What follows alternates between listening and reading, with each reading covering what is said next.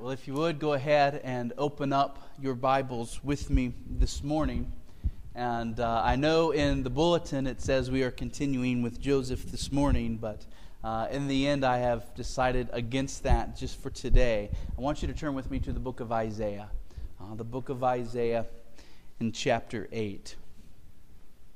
Isaiah in chapter 8. And I want to read verses 16 through 22. Isaiah chapter 8, verses 16 through 22.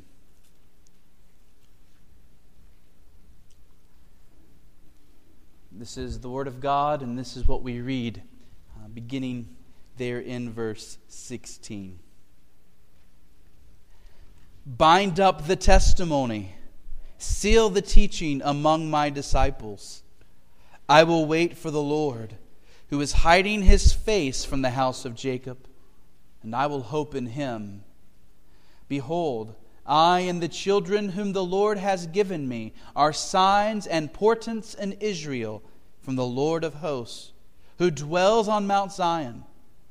And when they say to you, inquire of the mediums and the necromancers who chirp and mutter, should not a people inquire of their God?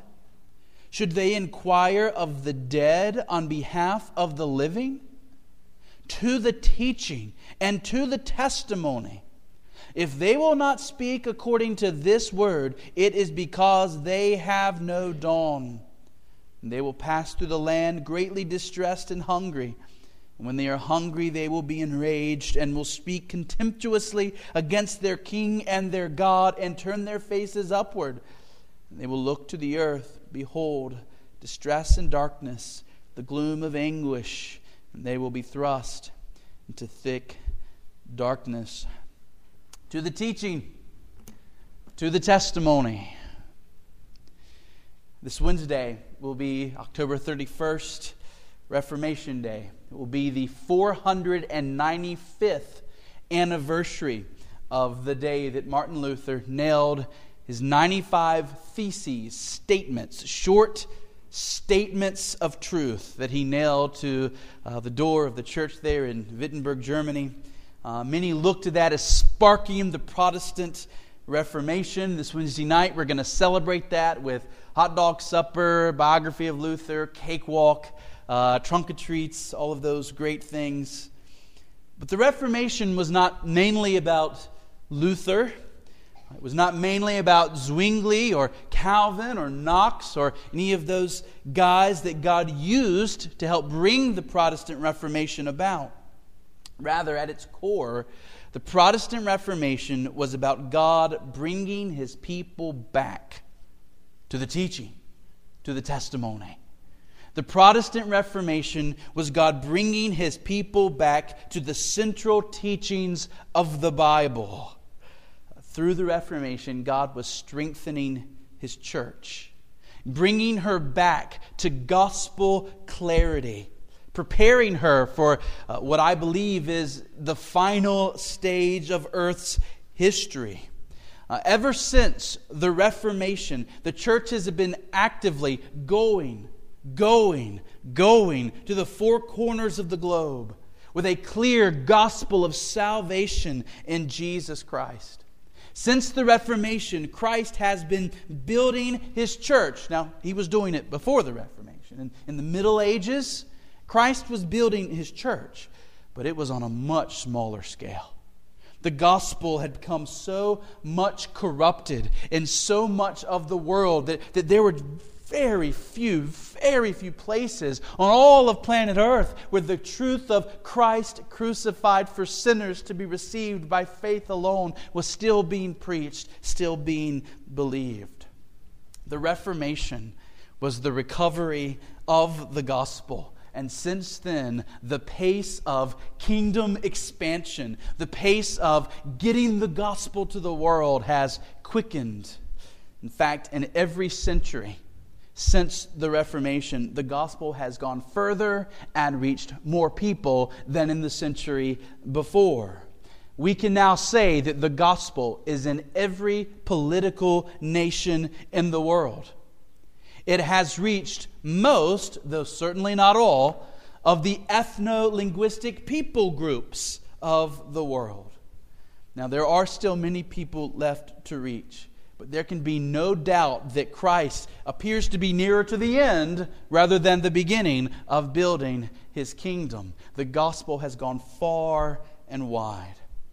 You see, the Protestant Reformation was God's act of causing His truth to be rescued from false teaching so that millions, including you and I, could be reached with the gospel and saved. Now, during the Reformation, thousands of men, of women, of boys, of girls became so convinced of God's truth that they were willing to lay down their lives for these truths. The stories are far more numerous than I could tell. We could be here a full 24 hours recounting the stories of all of those men, women, boys, and girls who died in the days of the Reformation because they came to believe in the true gospel. These were days of conviction.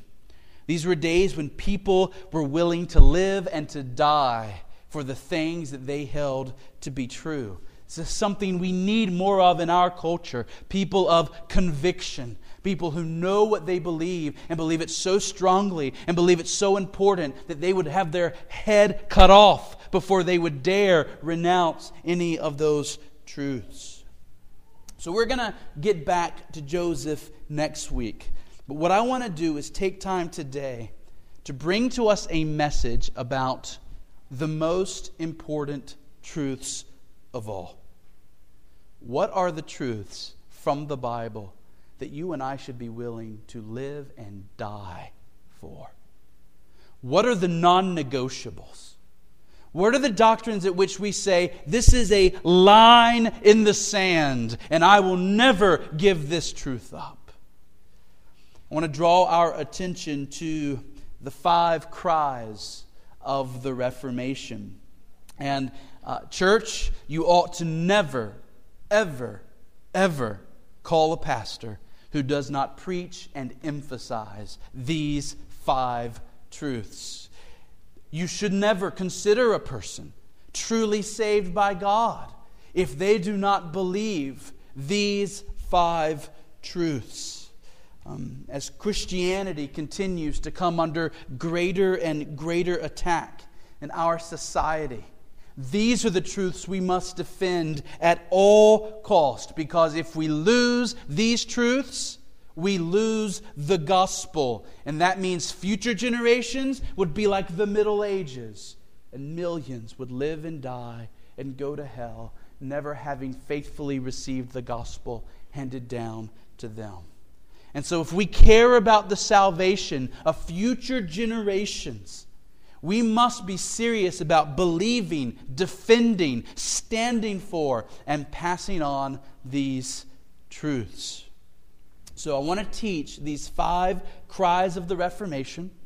I want to show you that they are biblical. I want to make sure that we as a church have a solid understanding of what they mean. And I want to ask you if you are living these cries out in your life. I read from Isaiah 8 at the beginning of the sermon to the testimony, and I think you will see why in a moment. But my text this morning is all of the Bible. This is one of those rare, big picture sermons where we're not just asking, what does the Bible as a whole teach? We're asking, what does the Bible as a whole emphasize as being the most important truths in the world? Now, that means we're going to be looking at 5 points.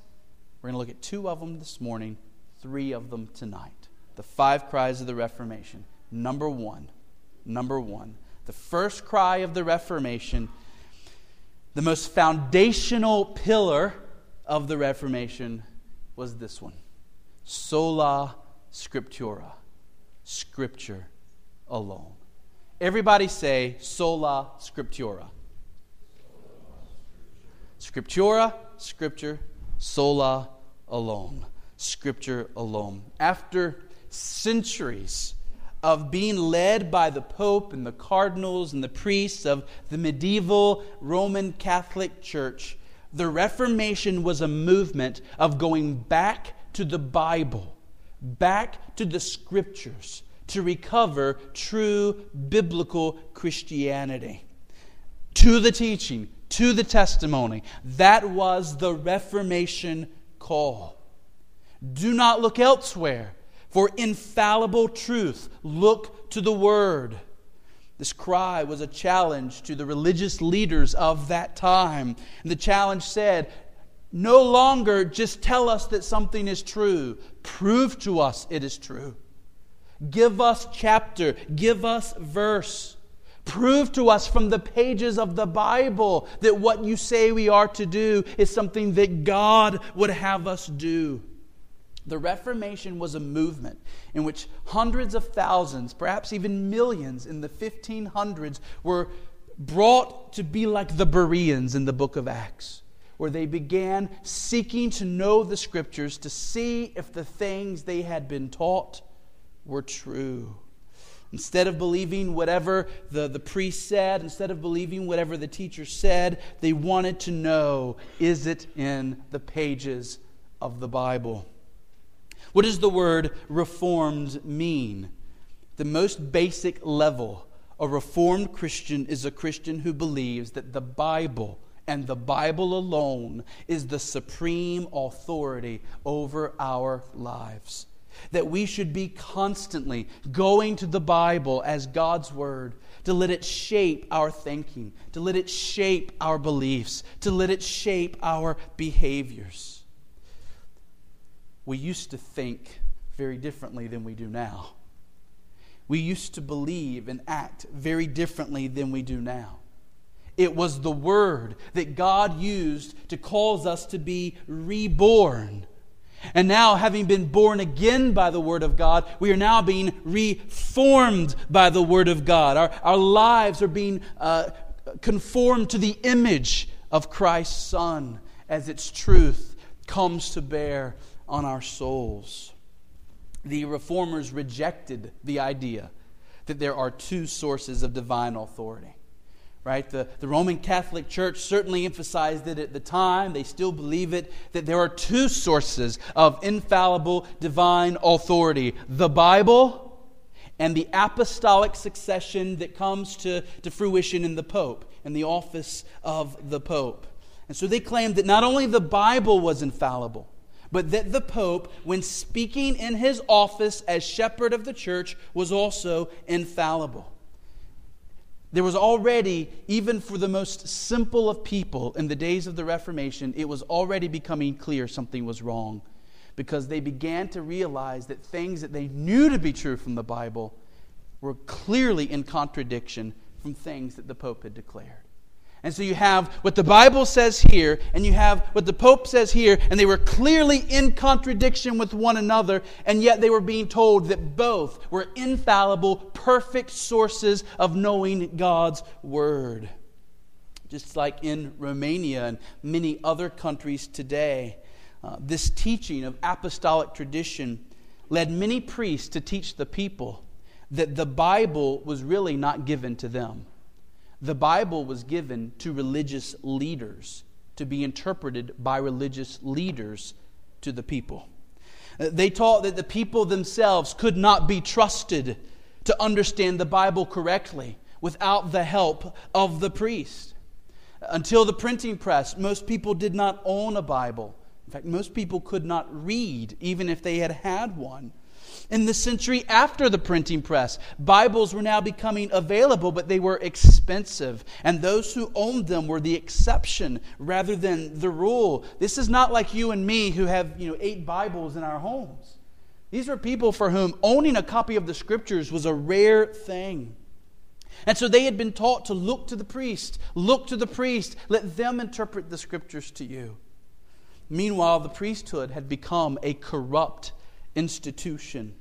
The vast majority of priests were not born-again believers.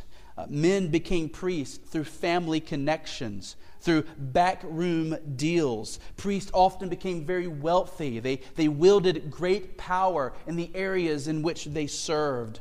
Priests were supposed to be celibate, but they had a great number of the priests openly flaunted their mistresses. They were often known for their drunkenness, their public drunkenness, and their wicked living. And so in the Reformation, men like Luther and Zwingli and Calvin and Knox began publishing these sermons, publishing these tracts and booklets, kinds of small booklets especially, that the common man could have and that would be cheap. And in these documents, they quoted Scripture after Scripture, shining the light of the Bible on the false teaching that the people had been receiving for so long. The Reformers didn't just argue against the corruptions of the priests. They went back to the Bible and sought to give the common man a knowledge of what the Scriptures actually teach. Now, what was the scriptural basis for doing this? 2 Timothy 3:16 through 17. All Scripture is breathed out by God and profitable for teaching, for reproof, for correction, and for training in righteousness, that the man of God may be complete and equipped for every good work. Luther said this. He said, "A simple layman armed with Scriptures is greater than the mightiest pope without it." It's the Word that equips people. The Reformers took very seriously Galatians 1:9. Galatians 1:9 says, "As we have said before, so now I say again, if anyone is preaching to you a gospel contrary to the one you have received, let him be accursed." And therefore the Reformers held there is only one gospel, and it is the gospel found in the pages of the Bible. The gospel we have received in the Scriptures. Luther said, "The true rule is this: God's word shall establish articles of faith, and no one else, not even an angel, can do so."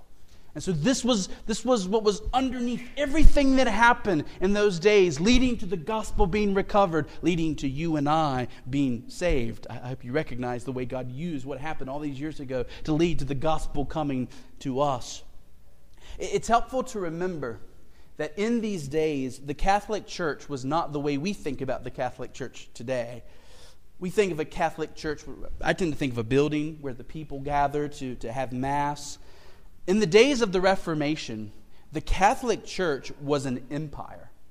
It was the Holy Roman Empire. It had its own laws. It had political power over people's lives. It had its own military that fought in wars. Kings and queens bowed to the power and the political pressure of the Pope and the cardinals of the Holy Roman Empire. In his Institutes, Calvin said that the Catholic Church in his day believed that God had given authority to that church to do anything it wanted.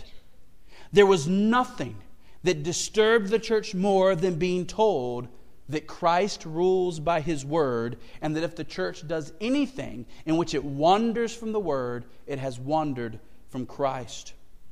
Calvin, talking about all of the arguments that the Catholic Church gave for why it felt it could do anything it wanted, he said this. He said, "These ravings are admirably refuted by a single expression of an apostle.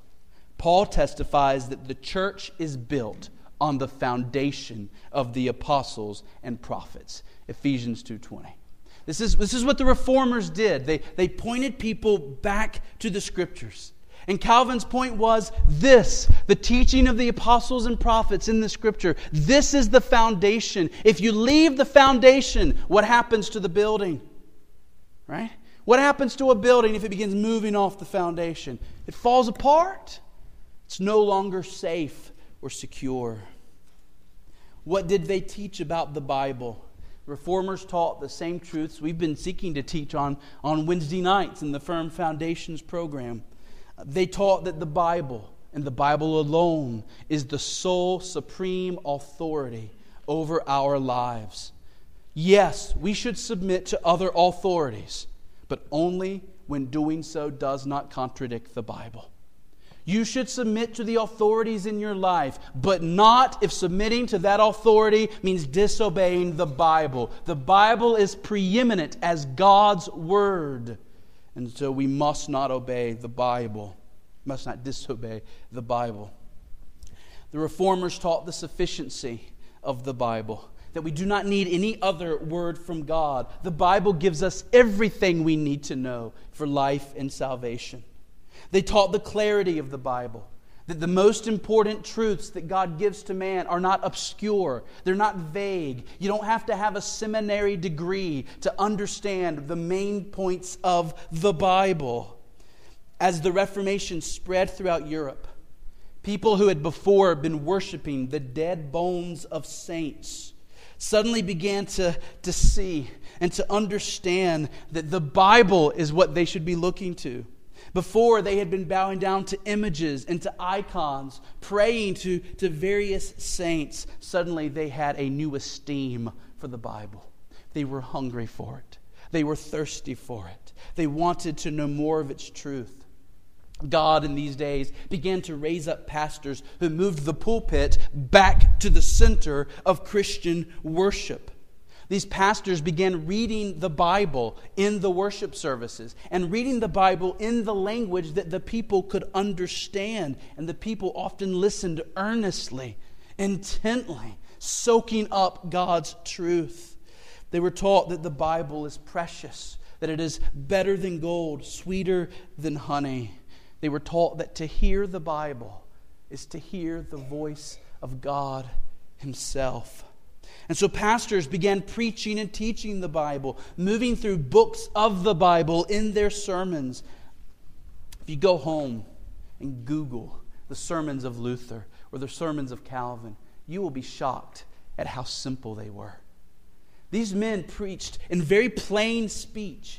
They spoke in the language of the common man, though they were certainly academic and scholars themselves. They got right with the people, talked to them on their level. They simply read the Scriptures and did their best to explain what this means to the people. And when there was something controversial or something difficult, they didn't simply say, "Here's my opinion," but they gave other Scriptures to help back up why they took the position it did. They made very clear that it was the Word that had authority and not them. And it was only insofar as they helped people to understand the Word that they were being true and faithful pastors. Luther said, "The church is built on the word of the gospel, which is the word of God's wisdom and virtue." He said, "The word of God preserves the church of God." And so, Mount Hermon Missionary Baptist Church, I ask you first, is this a conviction that we hold and hold dearly? Is this a conviction that you hold and would die for? Have you come to see the Scriptures as the very Word of God, worthy of your diligent study, worthy of your attention? Do you cherish the Word of God? Are you reading it, seeking to understand it? Are you hiding it in your heart? Do you cherish the Lord's Day? Because it's on this day that we get to have the Word of God pressed with even more power upon our souls together as a church family. Are you thankful that you have this in your own language? Men died to give us this in our language. Are you thankful for it? Do you make use of it? God has revealed to you His glory in the Bible. He has revealed to you His love for you in the Bible. He gives you the gospel. Where? In the Bible. The promises that God gives you to strengthen your soul, where are they to be found? In the Bible. God gives you a true worldview, a proper assessment of man, insight into the big picture of history. Where? In the Bible. The Bible is a living book. The Spirit works through it to affect our souls for good. Jesus Christ is the greatest treasure in all the world. And it is through the Bible that we come to know Christ, that we hear from Him, that we sit under His teaching and learn from Him. It is through the Bible that we behold God's holy character with the eyes of faith and worship. This is something greater than the Grand Canyon. This is something greater than the bright stars on a clear summer's night. This is something beyond that has come into your hands. Our Savior, the lover of our souls, the bridegroom, our King. He is warm in love for us. He is strong in His protection of us. He is wise in His leadership of us. And we ought to commune with Him. How do we commune with Christ? Through the Bible. Church, do we love it as we ought? Is it as precious to us as it ought to be? Just as the authority of the Bible was under attack in the days of the Reformation, it is still under attack today. The next few lessons in the firm foundations thing that we're doing on Wednesday nights, I especially wish all of our teenagers could be there, because you're getting ready to go off to college. You're going to hear it from the professors, probably from fellow students. How are you going to respond when they put that Bart Ehrman book in your hand, where he seeks to systematically destroy every argument for the Bible being God's Word? Do you know what you need to know? Do you have the assurance that you need to have, this is worth me living and dying for? Can you say, I know to the bottom of my soul, from the toes to the top of my head, that this is the Word of God and every word proves true? Over the next several weeks, we're going to be giving a defense of that, answering the critics in the next few weeks on Wednesday night. So be there. Will our faith hold up? This is where the rubber meets the road. If we are not prepared, if we are not all firmly convinced of the Bible's divine authority, then we will look to 1,000 other places, especially to our own so-called wisdom, to learn how to live our lives. If we are not convinced about this book, we will not turn to it to learn how to live well. We will waste our lives. We will live for trifles and find ourselves condemned because we wouldn't give heed to the very Word of God Himself sitting on our bookshelves. And so my prayer is that the Spirit would give us eyes to see what a treasure we have in the Bible. To the teaching, to the testimony. Does that resonate in here for you? Is that what someone comes to you and you're talking about something and they say, I really think Mitt Romney should do this. I really think President Obama should do this. I really think a good family is a family that does this. Do you ever in your heart immediately say, okay, where is it in the Bible? What's your basis? Is this just your opinion? Is just this you feel that way? Give me something sure. Show it to me in the Bible. That's what Baptists were, by the way. That's something that especially marked us as Baptists from the beginning of our roots. We were people of the book. Show it to us in the Bible. We'll believe it. Presbyterians were arguing for infant baptism. We said, show it to us in the book. We couldn't find it. We didn't believe it. We are to be people of the book. All right, number two. Sola Scriptura was the foundational cry of the Reformation, but it was not the heartbeat of the Reformation. The heartbeat of the Reformation, what drove the men and women and boys and girls to live their lives and give their lives in the days of the Reformation, was this one. Soli Deo Gloria. Glory to God alone. Everybody say, Soli Deo Gloria. All right, try it one more time. Soli Deo Gloria.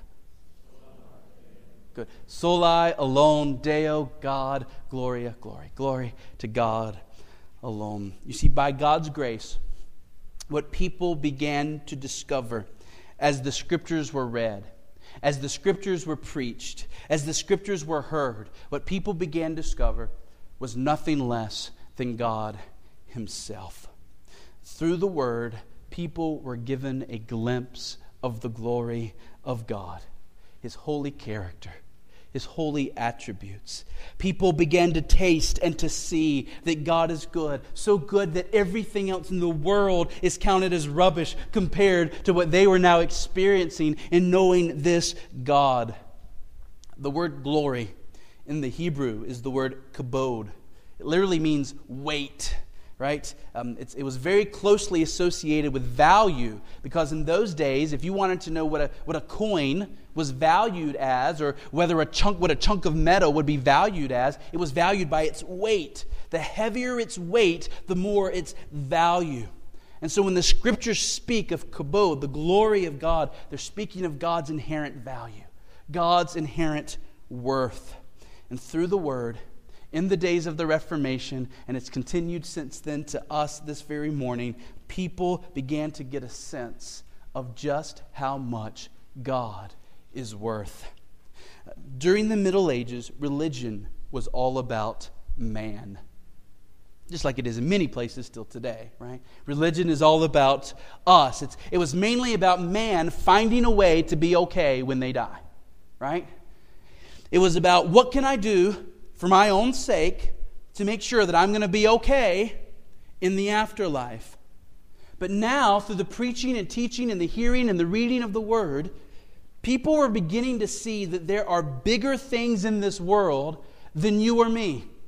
Even bigger things in this world than your salvation or my salvation. That God is perfect in every way. That He is working all things for His glory. That He is putting on display for His own enjoyment all of His own glorious character. That you and I are a teeny weeny little part of something much more fantastic than we could have ever imagined. That we all exist to bring glory to God, and that our lives will bring glory to God.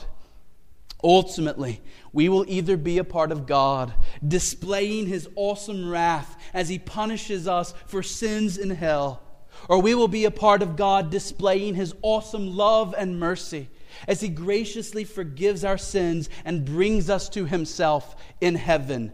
Either way, the central thing is God and His glory.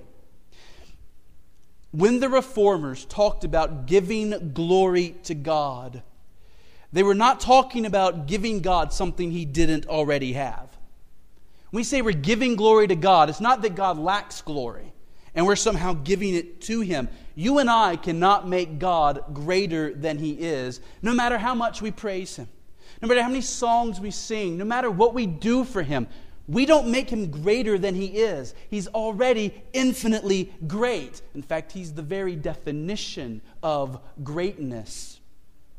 Giving glory to God means recognizing God's infinite worth, delighting in God's awesome character, sharing in God's joy in who He is.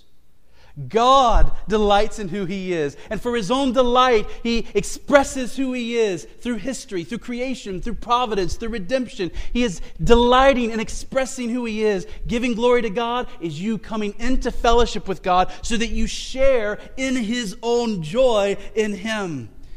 So the Reformation was the heartbeat. It was God-centered. It was all about God. Where did they get this God-centered passion from? Well, they got it straight from the Bible. Romans 11:36, for from Him and through Him and to Him are all things. To Him be glory forever. Amen. They got it from hundreds of verses in the Psalms that say things like, great is the Lord and greatly to be praised, or bless the Lord, O my soul, all that is within me, bless His holy name. They got this God-centered passion from Christ Himself, who lived every moment of His day on earth for the glory of the Father. In fact, we have in John 12:28, we have Jesus praying, and He says, Father, glorify your name. And do you remember what happens next? God the Father spoke audibly from heaven and said, I have glorified it, and I will glorify it again. This God-centeredness was utterly foreign to the teaching of the Holy Roman Empire. The Holy Roman Empire had been solely focused on men and the stuff of this world. If you get a taste of this, you're going to seem foreign to the people of this world. If this Copernican revolution takes place in your heart, you will be radically different from the vast majority of people walking this planet today. If you become obsessed with the glory of God, the way God and the saints of old and all true believers become obsessed with the glory of God, you will not make sense to the world. You will be like Joseph, content and joyful in the midst of the hardest situations and circumstances. Mount Hermon, do we have a passionate commitment to the glory of God above all else? Do you have a commitment to the preeminence of God's glory? Is this the supreme litmus test by which we weigh all of our decisions? Can we say that God is the highest, the preeminent, the supreme love of our lives? If not, we are settling for idolatry. If God is not the supreme love of your life, then we are settling for a puny God, something in this world that is not worthy of being called God, rather than the real, the almighty, the exalted, the majestic God who is the true never-ending fountain of joy and delight. I wonder if you can relate to Jonathan Edwards. He was a little bit after the Reformation, but I'm going to quote him anyway. Jonathan Edwards wrote this. Just see if you relate to this. He said, the greatest moments of my life have not been those that were concerned with my own salvation, but those when I was carried into communion with God and beheld His beauty and I desired His glory. I rejoice and yearn to be emptied and annihilated of self in order that I might be filled with the glory of God and Christ alone. Friends, have you tasted that? Have you ever tasted what it is just to be caught up in adoration of the glory of God? And just to have this overwhelming sense in your soul, and He's my God. He's so good, and He's my God. Don't deserve Him. I'm not worthy of Him, but He's my God, and He's glorious. Teenagers, youth, young people, have you experienced this? Do you know what this is? The chief instrument that God uses to open people's eyes to His glory and to give them sweet delight in knowing Him and walking with Him is the preaching of the gospel. Nowhere in all of history is God's awesome character put on greater display than at the cross of Jesus. Do you want to know how loving God is? He's so loving that even when sinners hated Him and made themselves His enemies, despised Him and cursed His name, He was willing to die to show them His mercy. That's love. Do you want to know how righteous God is? God is so righteous that even when He decided to save sinners, He would not let their sins go unpunished. He demanded that justice be served, even if serving justice meant His own Son having to bear the penalty in the place of sinners. You want to know how powerful God is? God is so powerful that even when Satan and all his demons came against Him with their strongest attack, seeking to destroy Him by murdering His own Son, they ended up discovering that their great plot against God was actually them as puppets in God's hands the whole time. And what they thought was going to be their greatest victory over God was actually their guaranteed eternal doom forever, His great victory over him. Do you want to see how wise God is? He's so wise that even the angels in heaven have not ceased marveling at the redemptive plan that God has designed, culminating at the cross. Think about the depths of the wisdom of God at the cross. How in one moment, in one act, He both forsook His Son, cursed His Son, poured out on His Son all the wrath that our sins deserve, and in that same moment was making His Son the Savior for sinners, the one worthy of our eternal gratitude and worship. In other words, in the very same moment that God was bringing Jesus low, He was setting Jesus up to be the exalted one above all. I mean, this is the wisdom of God. Friends, here's the point. At the cross, we see God's mercy and His justice, His power and His wisdom. All of God's attributes come together in remarkable harmony and remarkable beauty at the cross of Jesus Christ, which is why if we want people to see the glory of God, what do we give them? The gospel of Christ crucified. This is what the Reformation was. It was the rediscovery of the gospel, and as it was preached, people's lives were turned upside down by the glory of God. I wonder, is this true of us? Have we found such delight in God that we know nothing compares with Him? Have we found such delight in God that we now enjoy every other thing only in relation to Him? Can I say that I enjoy my wife, but I enjoy her as God's precious gift to me? And what a gift.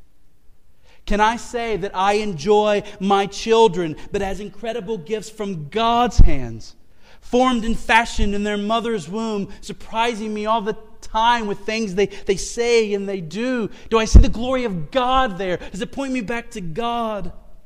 Whether it's friends or family, whether it's food or possessions, do we delight in all of these things as a part of our delight in God? Do we enjoy everything in a God-centered way with gratitude going up to Him, seeing something of His power, of His wisdom, of His goodness in everything that exists in this world? Do all of God's gifts only draw us closer to Him, wooing us closer to Him by seeing more of His love in them? Or do we find ourselves more impressed with His gifts than we are with Him? Do we find ourselves living for His gifts rather than living for His glory? Are we committed to living for God's glory?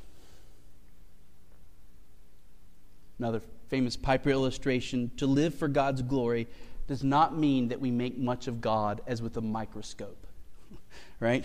With a microscope, we take something that's small and we live in such a way that we're making it look big, right? You ever heard of somebody making a mountain out of a molehill? Right? They're living in such a way, they're acting in such a way that something small seems to be being made a big deal out of. That's not the way we give glory to God.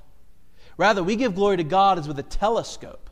A telescope takes something huge and brings it down to where we can have some glimpse of it and see it and savor it. We want to live in such a way that the glorious God, who is mind-blowingly glorious beyond anything we can imagine, we want to live in such a way that when people see us as with a telescope, they see something of the glorious God who exists and who is worthy of all their love and obedience. We cannot make people see God in all His glory. Even we have not yet seen God in all His glory. The best is yet to come, even for us. All we've had is the appetizers. The feast is still ahead. We've entered the Grand Canyon, but the best part is around the corner, and we're not there yet. But we can live in such a way, with such trust in God's promises, with such confidence in His Word, that others will see in us that this God is truly glorious. And so, have you submitted your life to this? Have you submitted every calling of your life to this overarching theme? Is it your happy purpose in life to fulfill every obligation God has placed on you in such a way that people can see how good He is? My call to us this morning as a church is very simple. Mount Hermon Missionary Baptist Church, may this be our foundation. Sola Scriptura, Scripture alone. And Mount Hermon Missionary Baptist Church, may this be our heartbeat. Sola Deo Gloria, the glory of God alone. And I close with the words of Revelation 7:12. blessing and glory and wisdom and thanksgiving and honor and power and might be to our God forever and ever. Amen. Amen. Amen. Let's pray.